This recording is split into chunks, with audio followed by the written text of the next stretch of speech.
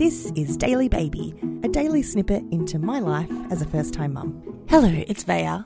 Today was non-stop.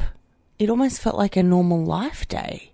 I'd completely forgotten what they were like. It started with a walk. Did it? Started with a walk.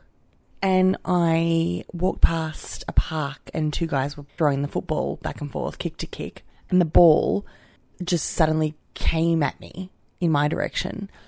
And in my head, I'm like, well, I can't let it drop because then they're going to have to break social distancing and come near me to get the ball. And I don't know what happened. Something came over me and I just kicked the footy back to them. I don't think I've ever kicked a footy.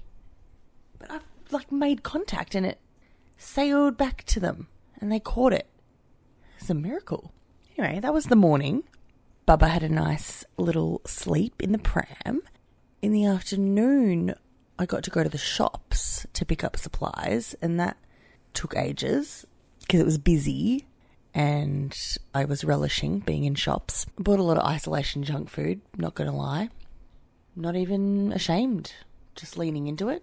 And then I had a lot of stuff going on with neighbours and my podcast, so there was just a lot of online stuff I was across. Then I had choir, virtual choir, which I had meant to practice for, and it got away from me. I practiced like the first bar, literally the first bar of the piece.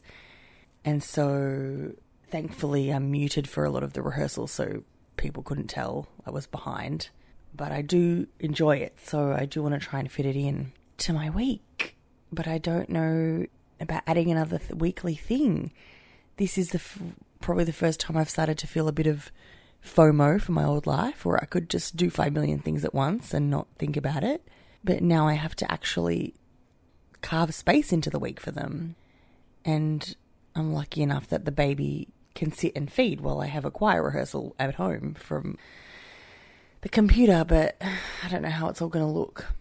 And I feel like I didn't get much time with the baby today. We didn't really get to play. We just sort of fed and cuddled and walked and fed, cuddled. Anyway, as a busy mother, trying to juggle it all. And we're into the next day now. It's midnight. So, biggest triumph. I ordered the thank you notes. The thank you notes for the baby. 3 months after the fact. I deliberately was waiting because a lot of people have been sending gifts via mail and the mail has been taking a while. So I wanted to, let that happen. So we've used the photos from our 12-day-old baby photo shoot, makeshift shoot. And that was a very satisfying tick of the to-do list. Ticked a lot of things off today. Thank you for listening. You can follow Daily Baby Pod on Instagram or Twitter. Search Daily Baby Podcast on Facebook. Leave me a rating on your podcast app and drop me a line anytime. Chat soon.